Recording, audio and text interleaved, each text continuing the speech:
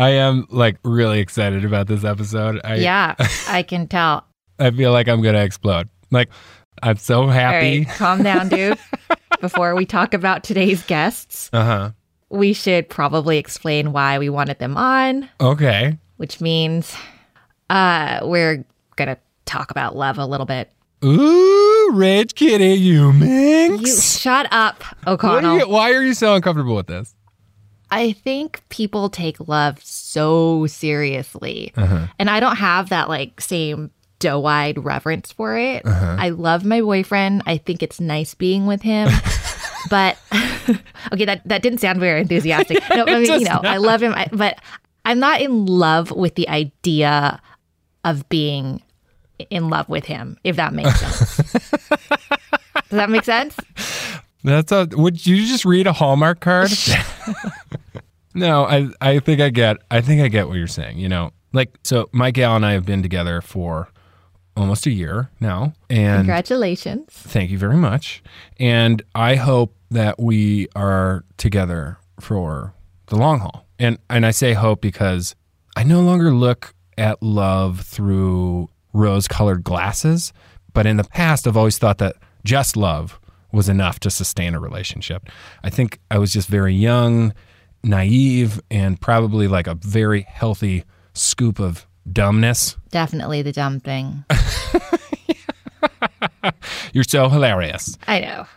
It takes work to find love, and then it takes even more work to actually maintain that love. No, I get it. When you think about how many books are written about how to find and sustain a relationship. Right, like the self-help books. Yeah. Or like think about Tinder. Like I was reading this thing the other day. I don't want to think about Tinder. Okay, well, just stay with me and think about it for a second because I came across this thing the other day. Earlier this year, there were an average of 1.6 billion swipes every day. Really? So so many swipes. That resulted in 26 million connections. That means you have to put in like 60 swipes on the hope that you'll get to trade a couple of messages with someone. 60 swipes a day. Yeah. So the average user to put in those 60 swipes is on Tinder about 40 minutes a day. Are you serious? 40 minutes? That's like a part-time job. Yeah. That's like a really shitty part-time job, but that's work. So intimacy, love, relationships, they're all really hard and they're difficult enough for us that this multi-billion-dollar industry has cropped up to help us navigate every step of the way. Okay, so this kind of reminds me of a story, or like the opposite of your Tinder story. A few years ago, I went home to see my folks, and my dad was having surgery on his back. Actually, it was pretty serious. When I walked into the post-op room, my mom was sitting bedside with my dad, and she had his hand in hers. And even though like she was visibly concerned, she was still comforting my dad. And his wedding ring was on her hand above her wedding ring. I mean, it was like, aww. I know, man. It was so adorable and like it was like out of a movie or a fairy tale or something. But here's the deal is that like, I know what their love isn't this movie type love. That kind of love didn't just happen. That's something that you really have to work at. So my folks, they're going to be celebrating 40 years of marriage this August. And 4 decades of companionship have led them to this pretty damn interesting idea. And it's an idea that I think challenges how we think about love and partnership.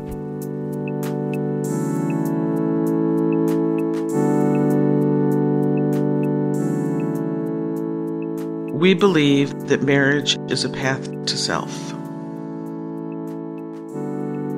So why are we here to talk about that? Because you invited us and you wouldn't let me back out. That is true. She's kidding. My mom, like me, looks for any and every excuse to chat. Plus, my folks obviously wanted to witness their favorite child in action because my artistry is only overshadowed by my athleticism and So this is Safety Third. I'm Paddy O'Connell. I'm Elizabeth Nakano. For real, welcome to Safety Third, a show about ideas and how we come to believe in them.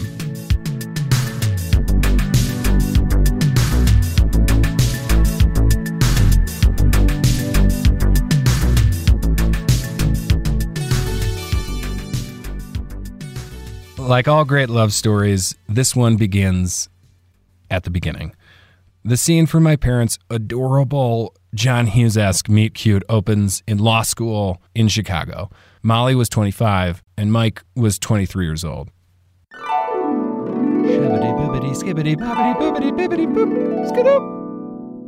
I was in my first torts class, and the professor, after he called all the names, said, "Is there anyone's name I haven't called?" And a voice came out from the back, way up high in the room. This voice booms out, "O'Connell Michael," because, of course, everything was last name first. And I kind of turned around and looked, and, my heart just took flight because there was this beautiful, gorgeous, black-haired Irishman in the back of the room with a big old plaid shirt on. And actually, it was a Yosemite Sam baseball shirt, but, whatever. Mike, these are my memories, and I would really appreciate it if you didn't try to edit them. Molly did come up to me, and as soon as she came up to me, I knew exactly what was going on in terms of, she was being friendly. Is that what you call it, friendly? She was being friendly, and we started talking, and she was full of energy and interesting and good looking. And I recall asking her, "By the way, do you have a locker partner?" For those of you who don't know what a locker partner is, it's someone you share a locker with. As in a locker for the 500-pound, 3-foot-thick law books my dad was lugging around.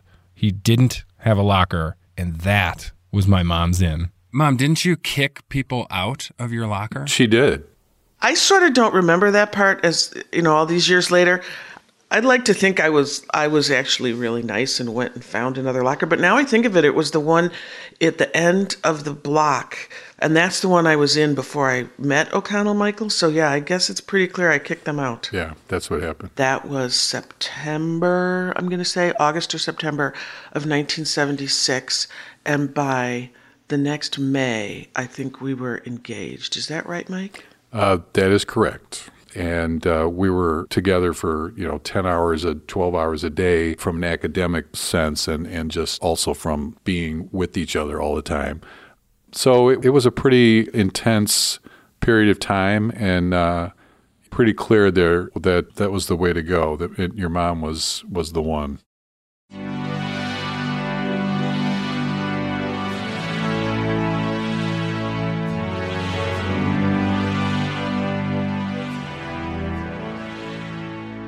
Can we please get the Saved by the Bell track placed here, please? Good sweet Lord, this story is adorable as shit. Okay, so my folks were engaged 8 months after the library locker partner thing, and then they were married about a year after my dad proposed at a toll booth. At a toll booth? Yeah, seriously.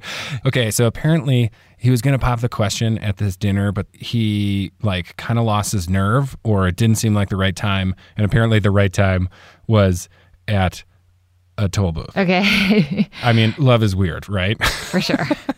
So after they married, my parents got an apartment just outside of Chicago. We were really happy. We had no car. We had no TV until the Olympics in one of those years. 1980. We had to go out and buy a TV for that. Which we had up until 2001 or something. Yeah. Yeah. All we did was study and work and be together and get ready to take the law boards and then begin our careers and boom, have a baby. Your mom was like, "Okay, we got to get this ball rolling here,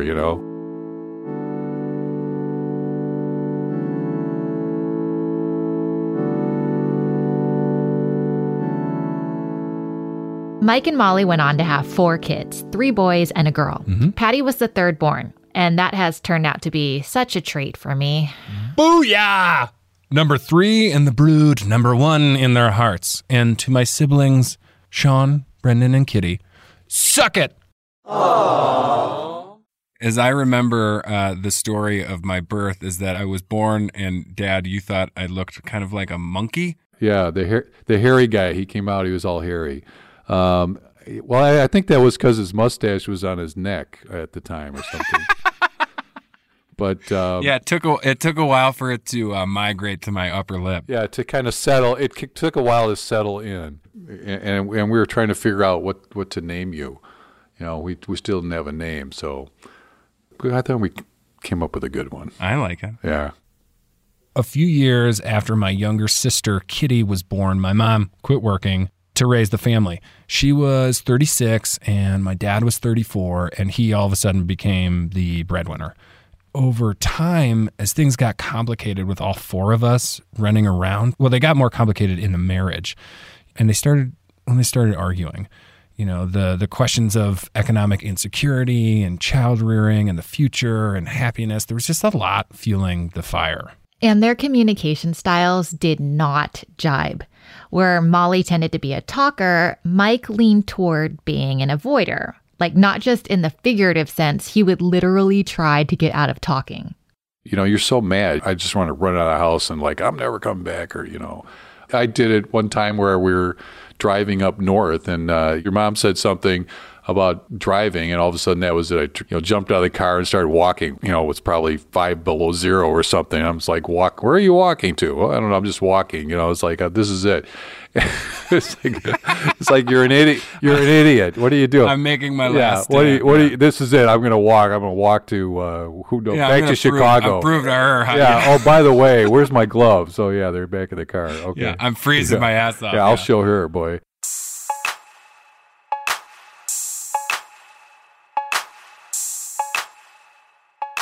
We'll be right back after a short word from our sponsor.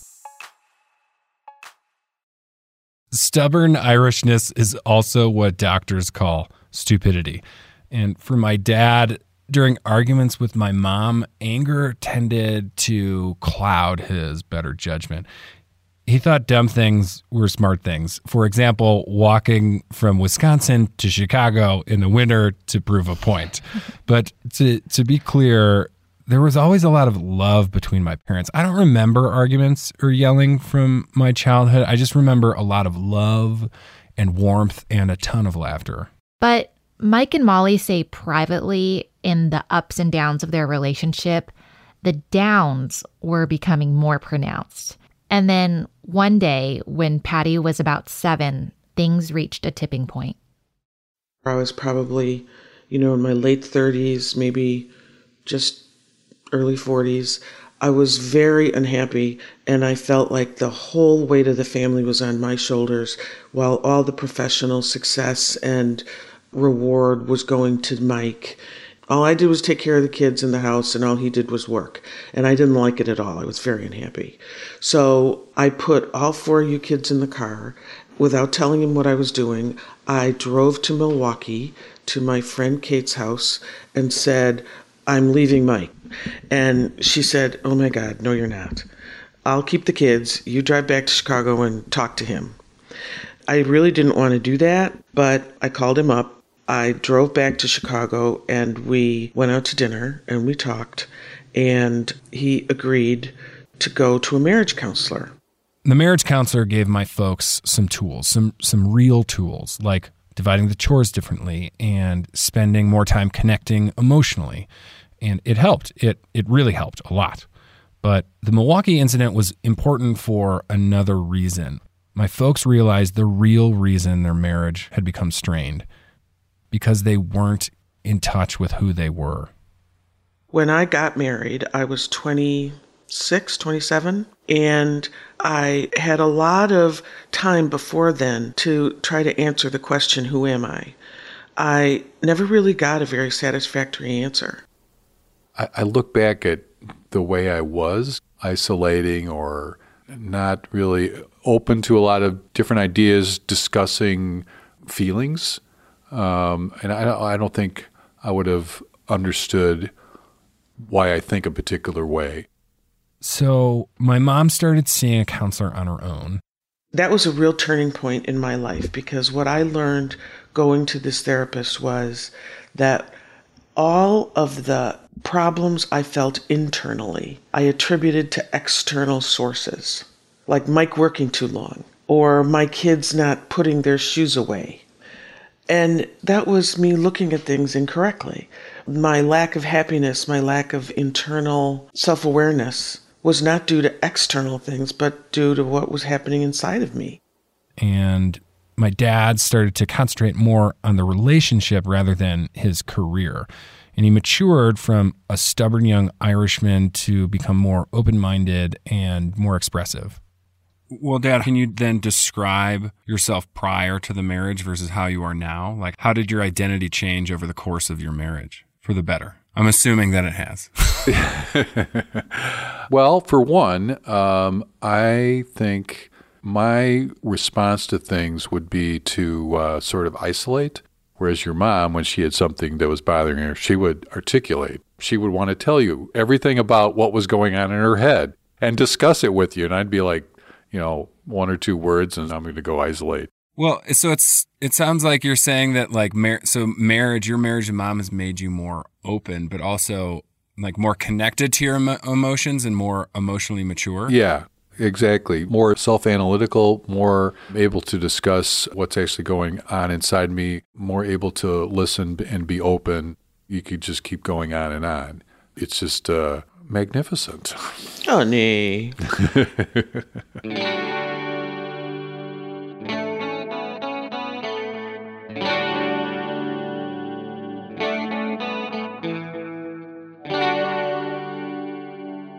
So, Rage Kitty, I've read a few articles from those like relationship columnists that You say read relationship advice columns? just the ones on how to deal with a crappy and judgmental coworker. No, you jerk. I read them for this episode. And anyways, so those columns, a lot of them say that you have to know yourself before getting into a relationship. But according to my folks, that's kind of incomplete advice. Are you someone that can trust? Do you know that about yourself? Whether or not you can give without expectation, or are you requiring something in return? Do you know that? So you can know yourself as an individual without respect to someone else, but do you fully know yourself in your relationships with others? It doesn't mean that someone who isn't in a marriage is less. It just means that if you're going to have a relationship with someone else, there are other pieces that you're going to find out about yourself. I think that our belief statement is a paradox because one would think that the opposite is true, that marriage is an opportunity to lose yourself rather than find yourself.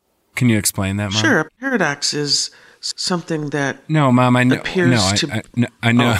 I think everyone knows what a paradox is. What I want you to say is why do you think your belief statement, we believe marriage is a path to self? A lot of people have said to me like, well, I think a partnership, you can't know of the individual in a partnership.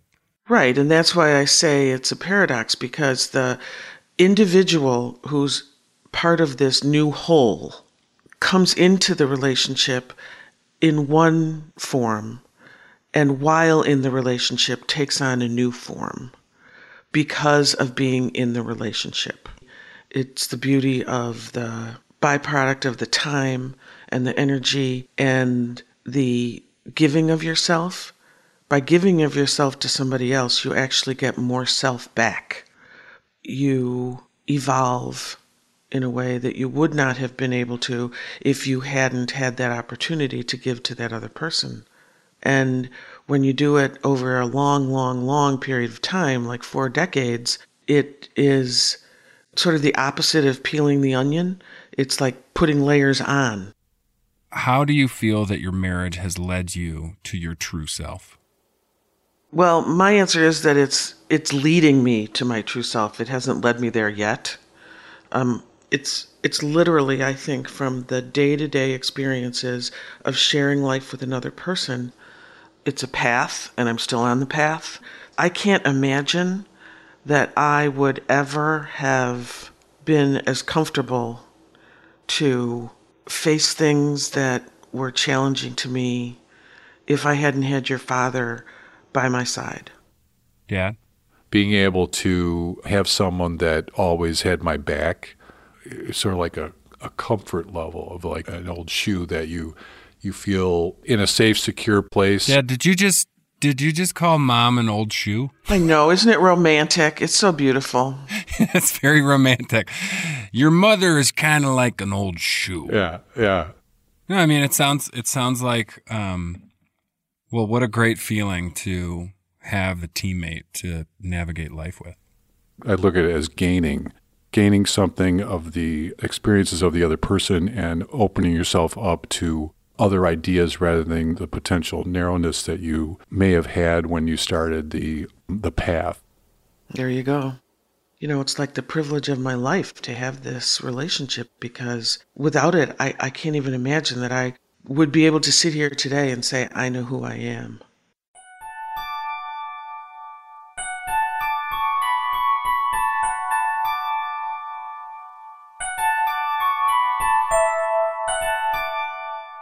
Ladies and gentlemen, my parents. So, Rage Kitty, I'm very interested to know what you think. I think it makes sense. Being with Chris has definitely shown me the worst parts of myself, like areas where I need to grow. I like the idea that he's helping me realize the best version of myself, but I like it in theory, because I can definitely say that when it's happening, I don't like him at all.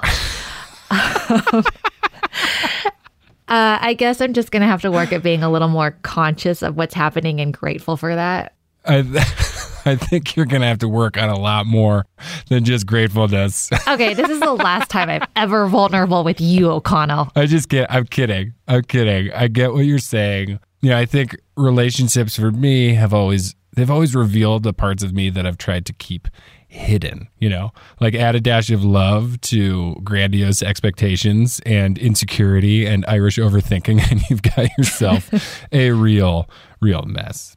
But with Christine, I think for the first time ever, I feel like there's this freedom to fail and have room to grow because of that. Growth isn't static, and neither is love.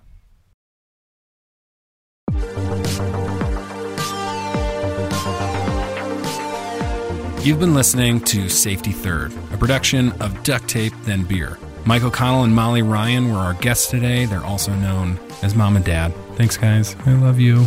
If you like today's show, please tell your friends about it. Spread the word. Good ideas need cheerleaders. Safety Third is produced by Elizabeth Nicano. Mario Quintana edited this episode. Additional production help from Barb Anguiano. Music by my brother, yes, my fuzzy-faced, neck-bearded brother, Brendan O'Connell. Fitz Cahal is our creative director. Becca Cahal is our executive producer. I'm your host, Paddy O'Connell. Okie dokie dudes and dudettes. Until next time, pals, keep it tight, keep it loose, and remember, safety third.